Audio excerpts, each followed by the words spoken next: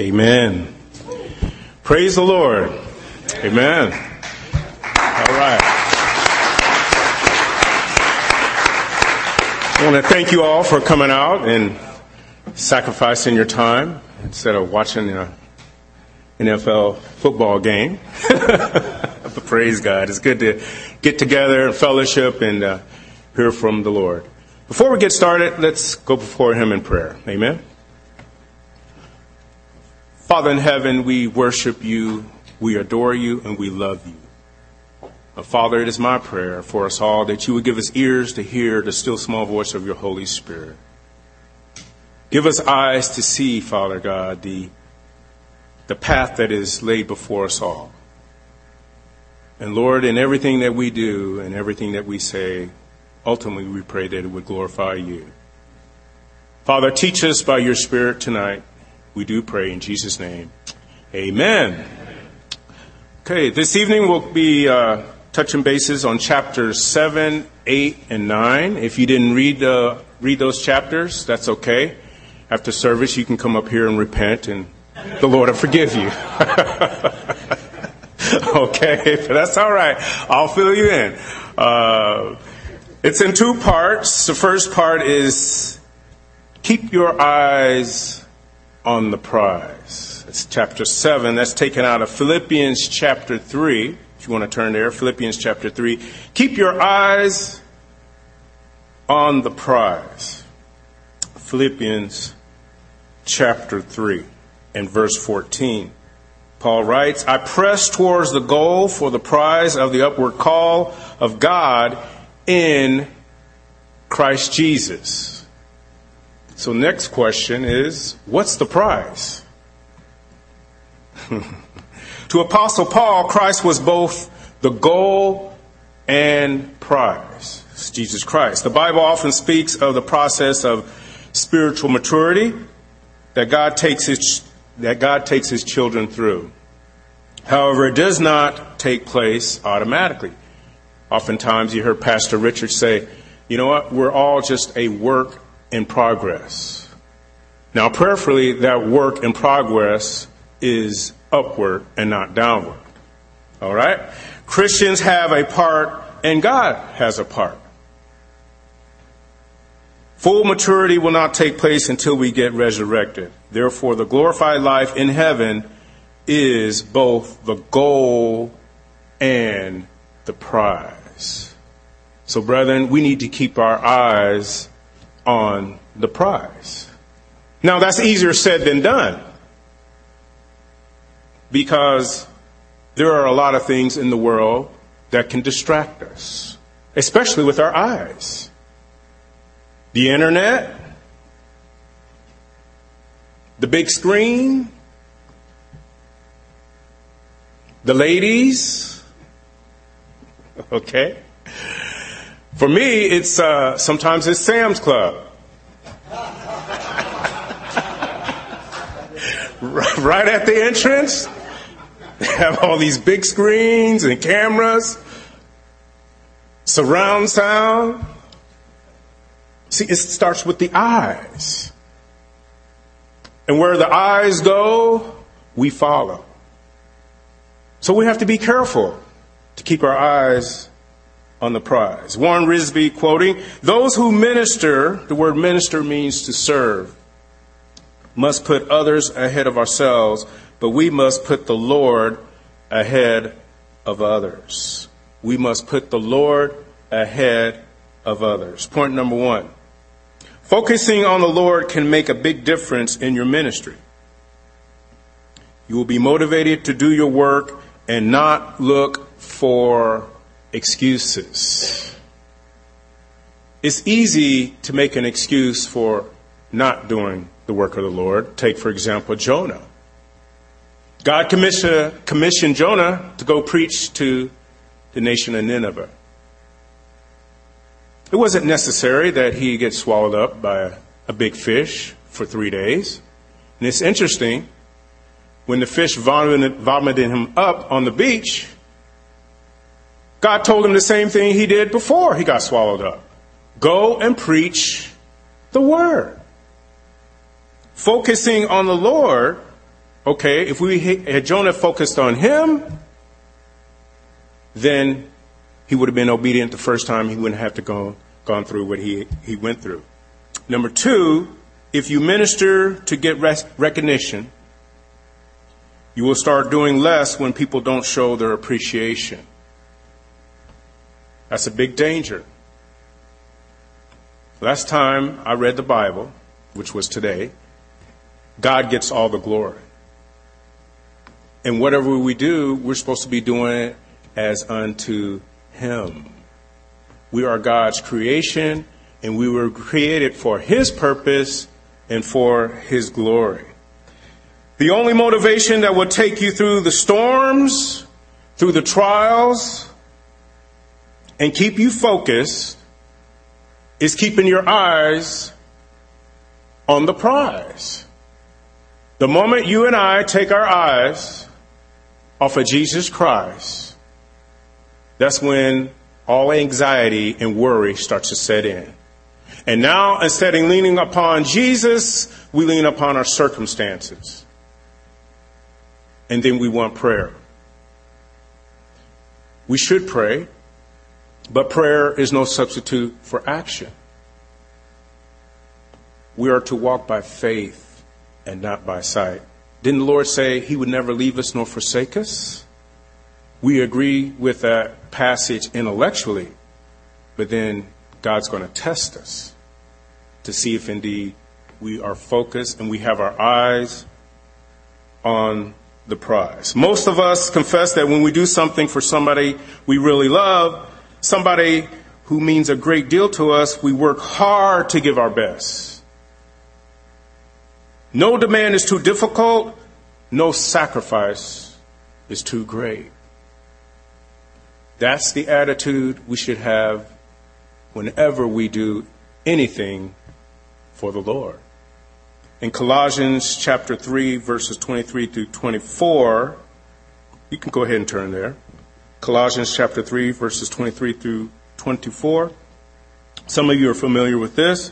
And whatever you do it heartily as unto the Lord and not unto men, knowing that from the Lord you will receive the reward of the inheritance, for you serve the Lord Jesus Christ. It is the Lord that you and I serve. And you know how we serve Him? You know how we're supposed to serve Him? I'm talking about our attitude. From the heart. We serve the Lord because we want to. It's out of gratitude. It's out of what He has done for us. The very least we can do is serve Him, but on His terms. We don't serve to please men. We don't serve to please pastors, to please wives, to please children. We serve to please the Lord. Warren Risby also states, when you put Christ first in your ministry and do your work as unto the Lord, you not only do more and do your best, but the burden is light. When I first got saved many years ago, I used to hear this term or this cliche, Christians getting burnt out. I didn't know what that meant until I took a closer look at this passage. Realistically, there's no such thing as being burned out for Christ. If that's the case, then really what we're doing is serving the Lord in our flesh. Matthew chapter 11, verses 28 through 30, he writes, "Come to me, all you who labor and are heavy laden, and I will give you rest. Take my yoke upon you and learn from me, for I am gentle and lowly in heart, and you will find rest for your souls. For my yoke is easy and my burden is light." I had an opportunity to dive in this verse a little bit more. So, okay, what is this yoke? A yoke was used to harness two animals together in such a way that the maximum pulling power of each would be exerted. The stronger animal would get the heavy load. My yoke refers to the yoke Jesus lays on his followers by which he makes them fellow workers with him. His yoke is light because Jesus Christ takes the heavy end. It's a beautiful illustration. In contrast to the heavy law and tradition the scribes and Pharisees laid on the people, Jesus' yoke, his teachings, his commandments, is a light burden in comparison. If you have been called to teach, for example, the Lord will strengthen you. He will encourage you to teach.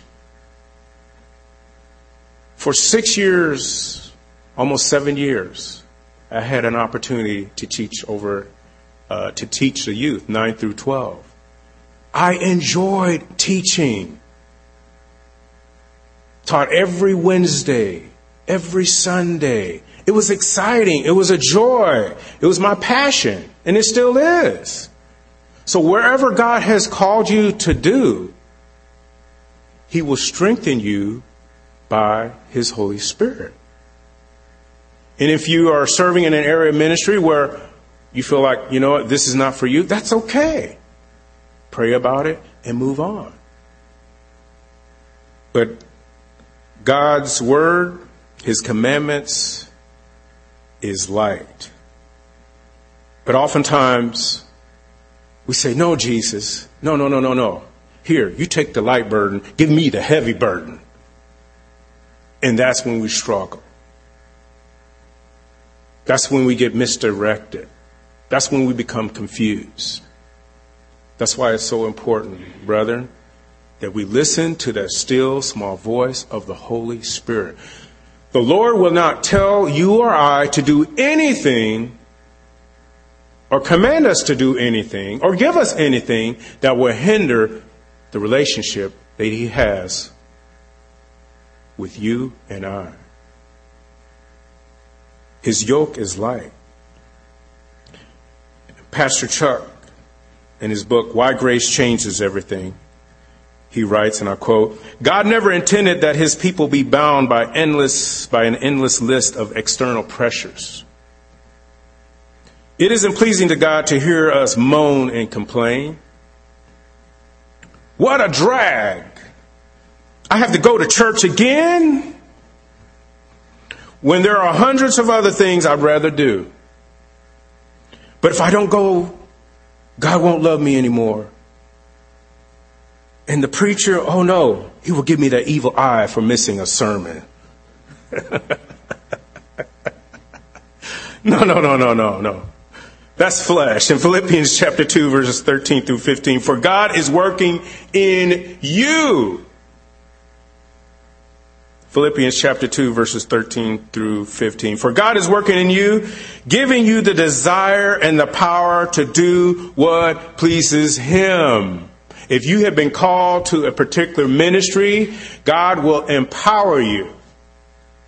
That's what he says. And he will give you that desire to do what pleases him. Not what pleases men, not what pleases your spouse, your family, your boss, but to please the Lord. You keep your eyes on the prize. In verse 14, I'm reading out of the New Living Translation. Do everything without complaining and arguing,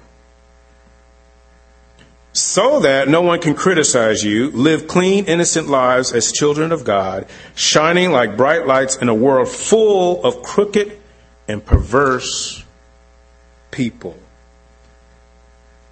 There are many spiritual benefits of keeping our eyes on Jesus Christ. And another one is being a light in a lost and darkened world. And right now, brethren, we're in a dark moment in this present age. You don't have to look far. The world needs hope. The world needs light.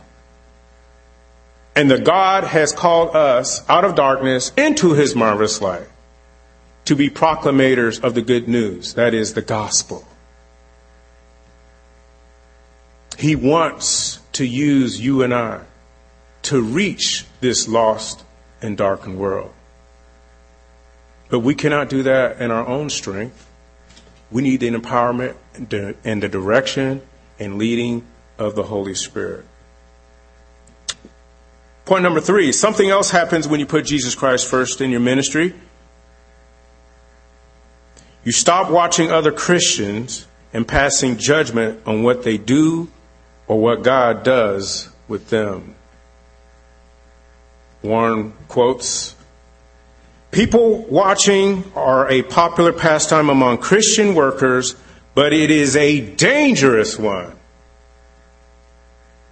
We just read in Philippians that we're supposed to keep our eyes on the prize, on Jesus Christ. Let's read the parable of the workers in the vineyard, a story Jesus told in response to Peter's question. It's taken out of Matthew chapter 20, verses 1 through 16. It's a really good illustration, and it really touched my heart, and prayerfully it'll touch yours. Matthew chapter 20, verses 1 through 16. "For the kingdom of heaven is like the landowner who went out early one morning to hire workers for his vineyard." Verse 2, "He agreed to pay the normal daily wage and sent them out to work. At 9 o'clock in the morning, he was passing through the marketplace and saw some people standing around doing nothing. So he hired them, telling them he would pay them whatever was right at the end of the day. So they went to work in the vineyard. At noon and again at 3 o'clock, he did the same thing." Verse 6, "At 5 o'clock that afternoon, he was in town again and saw some more people standing around. He asked them, 'Why haven't you been working today?' They replied, 'Because no one has hired us.' The landowner told them, 'Then go out and join the others in my vineyard.' That evening he told the foreman to call the workers in and pay them, beginning with the last workers first." Verse 9, "Then those hired at 5 o'clock were paid. Each received a full day's wage." Verse 10, "When those hired first came to get their pay, they assumed they would receive more. But they too were paid a day's wage. When they received their pay, they protested to the owner, 'Those people worked only 1 hour, and yet you've paid them just as much as you paid us, who worked all day in the scorching heat.' He answered one of them, 'Friend, I haven't been unfair. Didn't you agree to work all day for the usual wage? Take your money and go. I wanted to pay this last worker the same as you. Is it against the law for me to do what I want with my money? Should you be jealous because I am kind to others?' In verse 16, "So those who are last now will be first, then, and those who are first will be last." People watching are a popular pastime among Christian workers, but is a real dangerous one. Well, why? The first 2 workers that were hired made several mistakes that we could all learn from. Number 1, when they got what they asked for, they complained about it. How many times have we gone to the altar, to Jesus' feet, and we prayed, "Lord, bring me a spouse." The Lord answers your prayer. 10, 15, 20 years later, "Lord, take away that spouse." Wait a minute. You prayed. I prayed for fill in the blank. Lord answers our prayer and we complain. See, the danger was these workers made, and we make it too. They were watching the other workers to see how long they had worked and how much they were paid. They complained. They complained. How many of us have ever complained? Okay, I complain. But Paul writes in Philippians 2, we just read it 14, do everything without complaining and arguing. So we all need to be at the altar. Point number 2. They accuse the owner of being unfair. Wait a minute. I thought you were out of work. The Lord blessed you with a job, and now you're complaining. But worse than that, these workers did not, listen closely, they did not respect authority. They did not respect authority.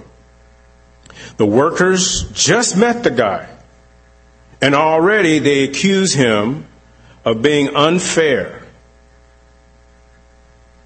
Now, practically, how can that apply to you and I? I'm a school teacher. I teach 9 through 12 for the last 5-6 years.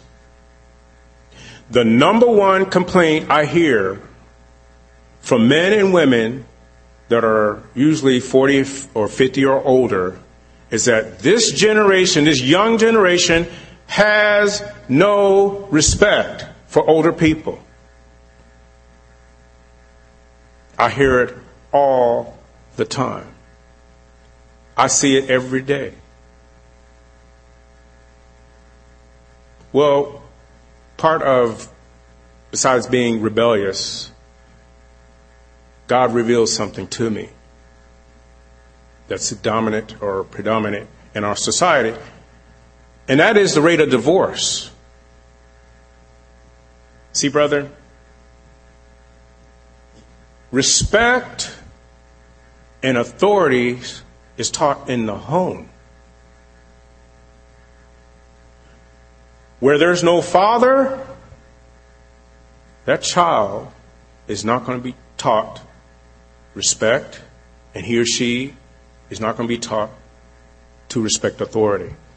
So therefore, when they become adults or they get a job and they're told to do something, by nature, they're going to rebel because there was no authority figure in the home.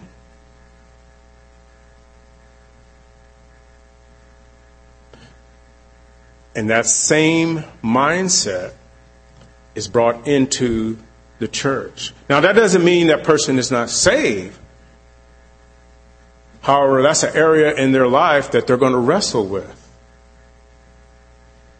For me, it was never a problem because in a Harris household, you were taught to respect your elders. Never had a problem respecting, especially someone older than me. But I had no control of that. It was the environment that I was in. We're taught to say, yes, sir, no, ma'am. When someone is speaking, we're supposed to say, excuse me. We knew our place. Today's society, these kids don't know. But that's okay.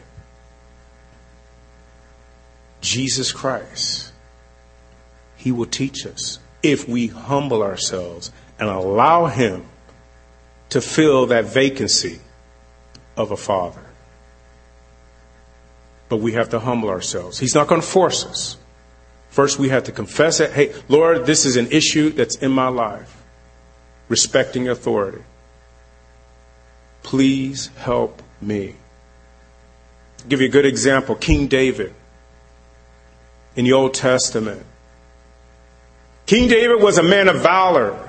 If you study, you do your character studies, a man of valor was able to use a sword, both right-handed and left-handed. But yet, King David respected authority. He respected King Saul, even though Saul tried to kill him. He respected him. He said, I will not slay the Lord's anointed. That's why David was called a man after God's own heart. What else? The two workers that were hired made several mistakes. Point number 3, they were jealous and envious. They were jealous and envious of the other workers. This is a person that feels bitter or unhappy because of someone else's advantage or possessions. Bitter or unhappy because of someone else's advantage or possessions. You already know what jealousy will do. Jealousy will destroy relationships. It will destroy relationships with your spouse, your parents, your children, worst of all, with the Lord. The Bible says, seek first the kingdom of God. Then all these things will be added unto you. They were jealous. And that shouldn't be said amongst Christians. We've been born again. We've been changed. There's no room for jealousy or envy in the house of the Lord. Yet, look at the owner's response. It's beautiful. The owner did not get in his flesh. You know what he said? He called them friend. So, wow. Here's a man doing a good deed, serving, trying to help those that are in need, being accused of being unfair. He didn't get in his flesh. He called them friend. That's the example that you and I need to be displaying towards one another, most of all towards the Lord. And finally, like I shared with you before, they took their eyes off the prize. They took their eyes off of Jesus Christ. Conclusion. God's grace makes some who are last first, and some that are first last. The point of the parable is not that all in the kingdom will receive the same reward. We're not going to all receive the same reward. No, that's not the point here. The point is this, that God rewards believers according to His sovereign grace. That's why He is God and we are not. That's why He is the master. We are the slave. It's having a proper perspective to the one whom we claim that we're serving. Keep your eyes on the prize. Chapter 8. For those of you that read your book, I'll just touch on it lightly. Spiritual restoration. Spiritual restoration. In Galatians chapter 6, verse 1, brethren, if a man is overtaken in any trespass, you who are spiritual, restore such a one in a spirit of gentleness, considering yourself, lest you also be tempted. Let me read that again. Dear brothers and sisters, if another believer is overcome by some sin, you who are godly should gently and humbly help that person back onto the right path. And be careful not to fall into the same temptation yourself. What Paul is saying, that if someone stumbles, we are to basically help that person. The opposite would be to kick that person while they're down. Man, what happened to you? What? You should have known better. But see, Paul writes and said, hey, be careful, take heed lest you fall. Because we're all capable of slipping. So if a brother becomes involved in a fault, the word fault means a false step. Those who walk in the Spirit will, in a gentle and loving way, seek to restore him. That restoration may take a few weeks or years, but nevertheless, we're not to give up on that brother or sister. In Psalm 37, verses 23 through 24, the steps of a good man are ordered by the Lord, and he delights in his way. Though he fall, he shall not utterly be cast down, for the Lord upholds him with his hand. It's beautiful. We are to humbly and gently help that brother or sister get on the right path. Isn't that what Jesus Christ did for you and I? In fact, he did more, because none of us went seeking for the Lord. He sought us while we were in our sin, dead in our trespasses. That's love. That's unconditional love. That's the Lord. In chapter 9 in your book, chapter 9, this is the last one. Okay. I think I'm on time. I remember Pastor Ray asked me to do these lessons, and he says, well, Brother Barney, you have about 15 minutes to do your lesson. I said, well, Pastor Richard gets an hour. No. Brother Chris Horn, he'll be leading the worship. Well, Pastor Richard gets the choir. No. Do all things without complaining. Last point. Chapter 9. CCC. Christian character counts. Did you know that? Christian character counts. Warren Risby writes, ooh, that's a tongue twister. This is what he says, okay? Don't throw your stones at me. There is no substitute for Christian character. No matter how much talent and training we may have, if we don't have character, we don't have anything. That's a powerful quote. What is character? Character, the set of qualities that make somebody or something distinctive or unique. Christian character counts. So what makes a Christian distinctive or different from everybody else? What makes us different? It ties into the title. He or she lives a life that is holy and pleasing to the Lord. You and I are shaped by our thoughts, our attitudes, and our actions. We are.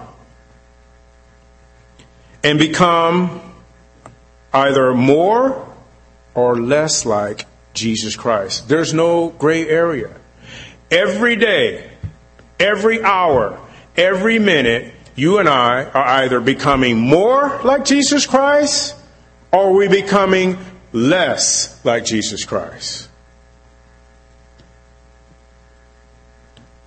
The more you are like Christ, this is the positive, the more God can trust you with his blessings. Translate. The more you are like Christ, the more opportunities to serve. For example, Saturday was a blessed time for those of you who were able to make it. It was a day of prayer for the men. It was very special. It's always special. It's for something you may or may not know, but I'm going to share this with you. Not only was a time of prayer and of fellowship, but whether you realize it or not, I've been saved, my wife and I, for over 20 years. And I've been sitting under the teaching of only 3 pastors. That's it. My former pastor, Pastor Brian, and Pastor Richard. And you know what a blessing it is to pray, with your leaders, with the men that God used to help shape and conform our lives? That is a blessing. It is a privilege. Oftentimes, people leave other fellowships on a bad note. But I'm blessed that I can still have fellowship with my former pastor. Blessings. The word blessing means God's favor. I enjoy it. I desire God's good hand. Once you get a taste of that, listen, you will always want to seek Him. You will always want to please Him. At this point in my life, I tell you, I could not ask for anything else. My cup, it runs over. I could not see this 15, 20 years ago. There's no way.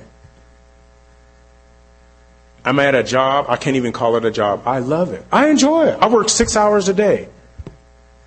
Working on cars, which I enjoy. Cooking, which I enjoy. Laughing, which I enjoy. I got a full kitchen there, air conditioning. I mean, it's a blessing. And then a ministry, Bible study, twice a week. Favor with the principal, favor with the superintendent. You know what, brethren? You know where we want to be? In God's will. That's all that matters. It doesn't matter what man may say. You have to get that out of your thinking. Keep your eyes on the prize and then wait. Wait. He hasn't forgotten you. Man may forget you, but God has not. Christian character counts. There's a book I read many years ago by Donald S. Whitney. It's called Spiritual Disciplines for the Christian Life. Now, don't let that word disciplines scare you. Like, oh, no. Okay, the word disciplines, as we apply it to spiritual things, simply means a habit. Every one of you has a habit. Some of you have a habit of sitting in the same chair. Okay. Some of you have a habit of going to the same restaurant. It simply means a habit. Now, apply that to the spiritual realm. Prayerfully, you have a habit of, or a discipline, I'm going to transition you over, a discipline of praying, of fellowshipping, of sharing the gospel. Okay, so let me just share these truths with you. It's very insightful, at least for me, and prayerfully it'll bless you. Christian character counts. Another word for godliness, okay, as I read this, is holiness. Another word for godliness is holiness. The spiritual disciplines are those personal and corporate disciplines or habits that promote spiritual growth. We all want to grow. We all want to serve the Lord. They are habits of devotion and experiential Christianity that have been practiced by the people of God since the biblical times. This book examines the spiritual disciplines of Bible intake, prayer, worship, evangelism, service, stewardship, fasting, silence and solitude, journaling, and learning. This by no means, however, an exhaustive list of the disciplines of Christian living. A survey of other literature on this subject would reveal that confession, accountability, simplicity, submission, spiritual direction, celebration, affirmation, sacrifice, watching and waiting, and more also qualify as spiritual disciplines, or things that are characteristic of the Christian man or woman. Whatever the discipline, it is most important feature, get this, is its purpose. What's the purpose? Just as there is little value in practicing the scales on a guitar or piano, that has nothing to do with my pastor or his wife, okay? It's just an illustration. Practicing the scales on a guitar or piano, apart from the purpose of playing music.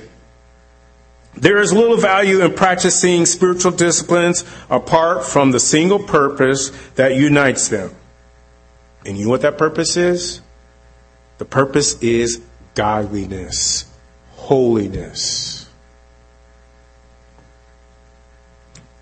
Thus we are told in 1 Timothy 4:7 to discipline ourselves for the purpose of godliness. It's the New American Standard. The spiritual disciplines are the God-given means we are to use in the spirit-filled pursuit of godliness. Godly people are disciplined people. It has always been so. Call to mind some of the heroes of church history: Augustine, Martin Luther, John Calvin, John Bunyan, Susanna Wesley, George Whitefield, Lady Huntington, Jonathan and Sarah Edwards, Charles Spurgeon, George Mueller. They were all disciplined people. In my own pastoral and personal Christian experience, I can say that I have never known a man or woman who came to spiritual maturity except through discipline. Godliness comes through discipline. It's habitual. Actually, God uses three primary catalysts for changing us and conforming us to Christ's likeness. But only one is largely under our control. As iron sharpens iron, so a man sharpens another in Proverbs 27:17. There's three vehicles that God uses to grow us up. And the end result, prayerfully, is that we are holy and have a closer walk with the Lord. Sometimes God uses our friends to sharpen us into more Christ-like living. And sometimes he uses our enemies to file away our rough, ungodly edges. Parents, children, spouses, co-workers, customers, teachers, neighbors, pastors. God uses people to change us. Another change agent God uses, and many of you experience this, is circumstances. And see, we have to be careful that we don't pray that God takes away the circumstances that he's using us to conform us more to the image of his son, Jesus Christ. That's why it's important that we pray in the what? In the Spirit. God will give us the strength, the power, and the endurance to go through the fire. But oftentimes we pray, Lord, that you would put out the fire. You want to grow? You want to be used mightily of the Lord? Then you must, and I must, go through the process of trials and tribulations. Many quote Romans 8:28.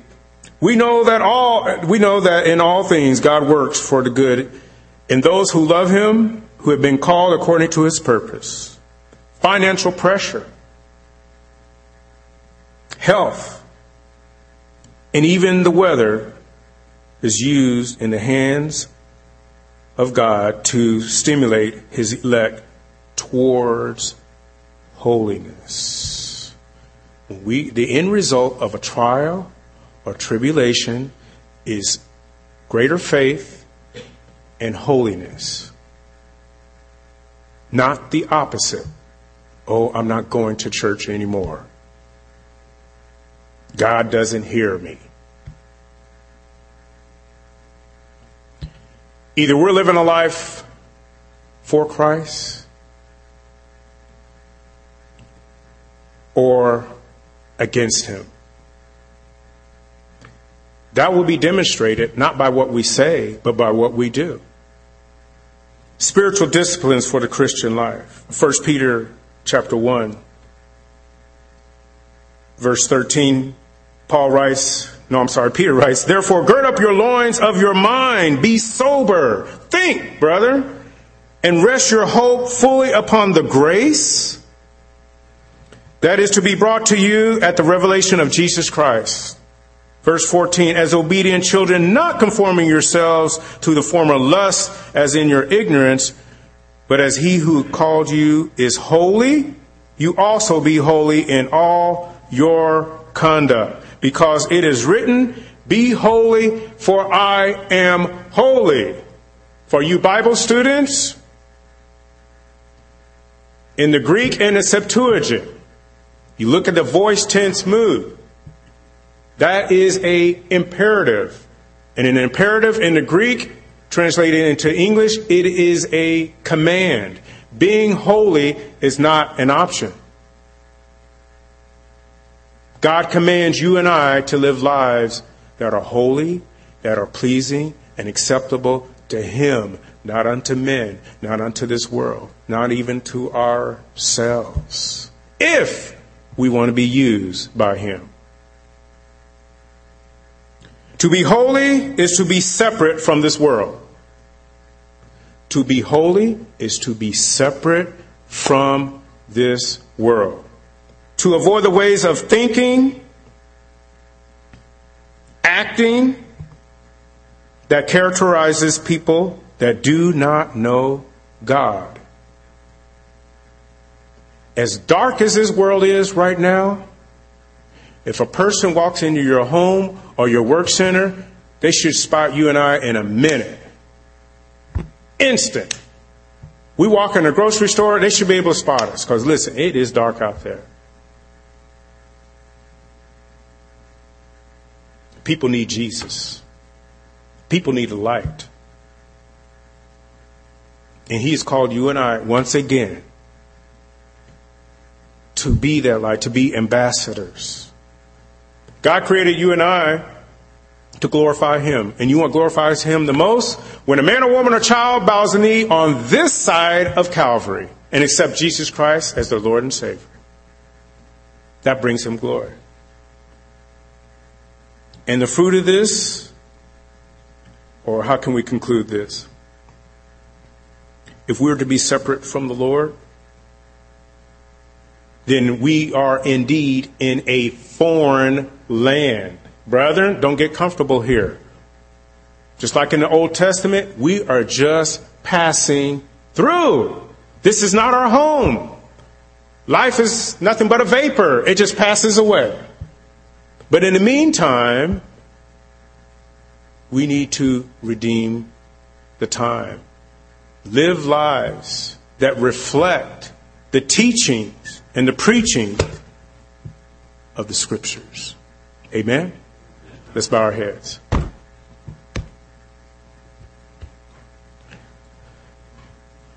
Father, help us, Lord, where we have fallen short.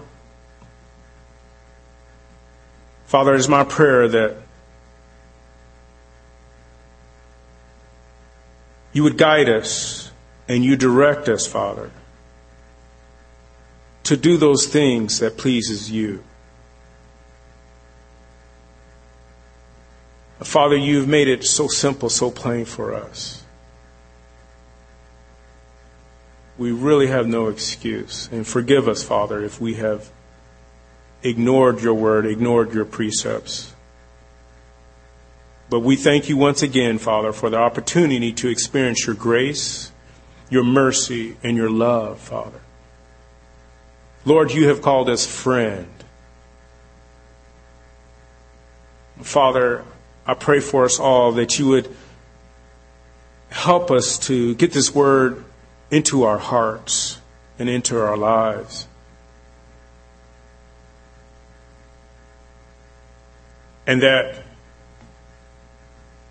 we would be refreshed by the renewing of our minds in your Holy Spirit. I pray that we've all made that decision, publicly and privately, to serve you and you only.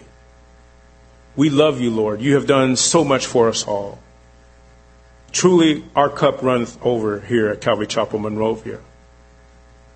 I pray, Lord, that you would raise us up to be leaders, not only in the home, in the workplace, but, Lord, in this lost and dying world. But we cannot do it alone. I pray, Lord, that you would continue to bless the remainder of our time together, bless our time of fellowship. In Jesus' name, amen.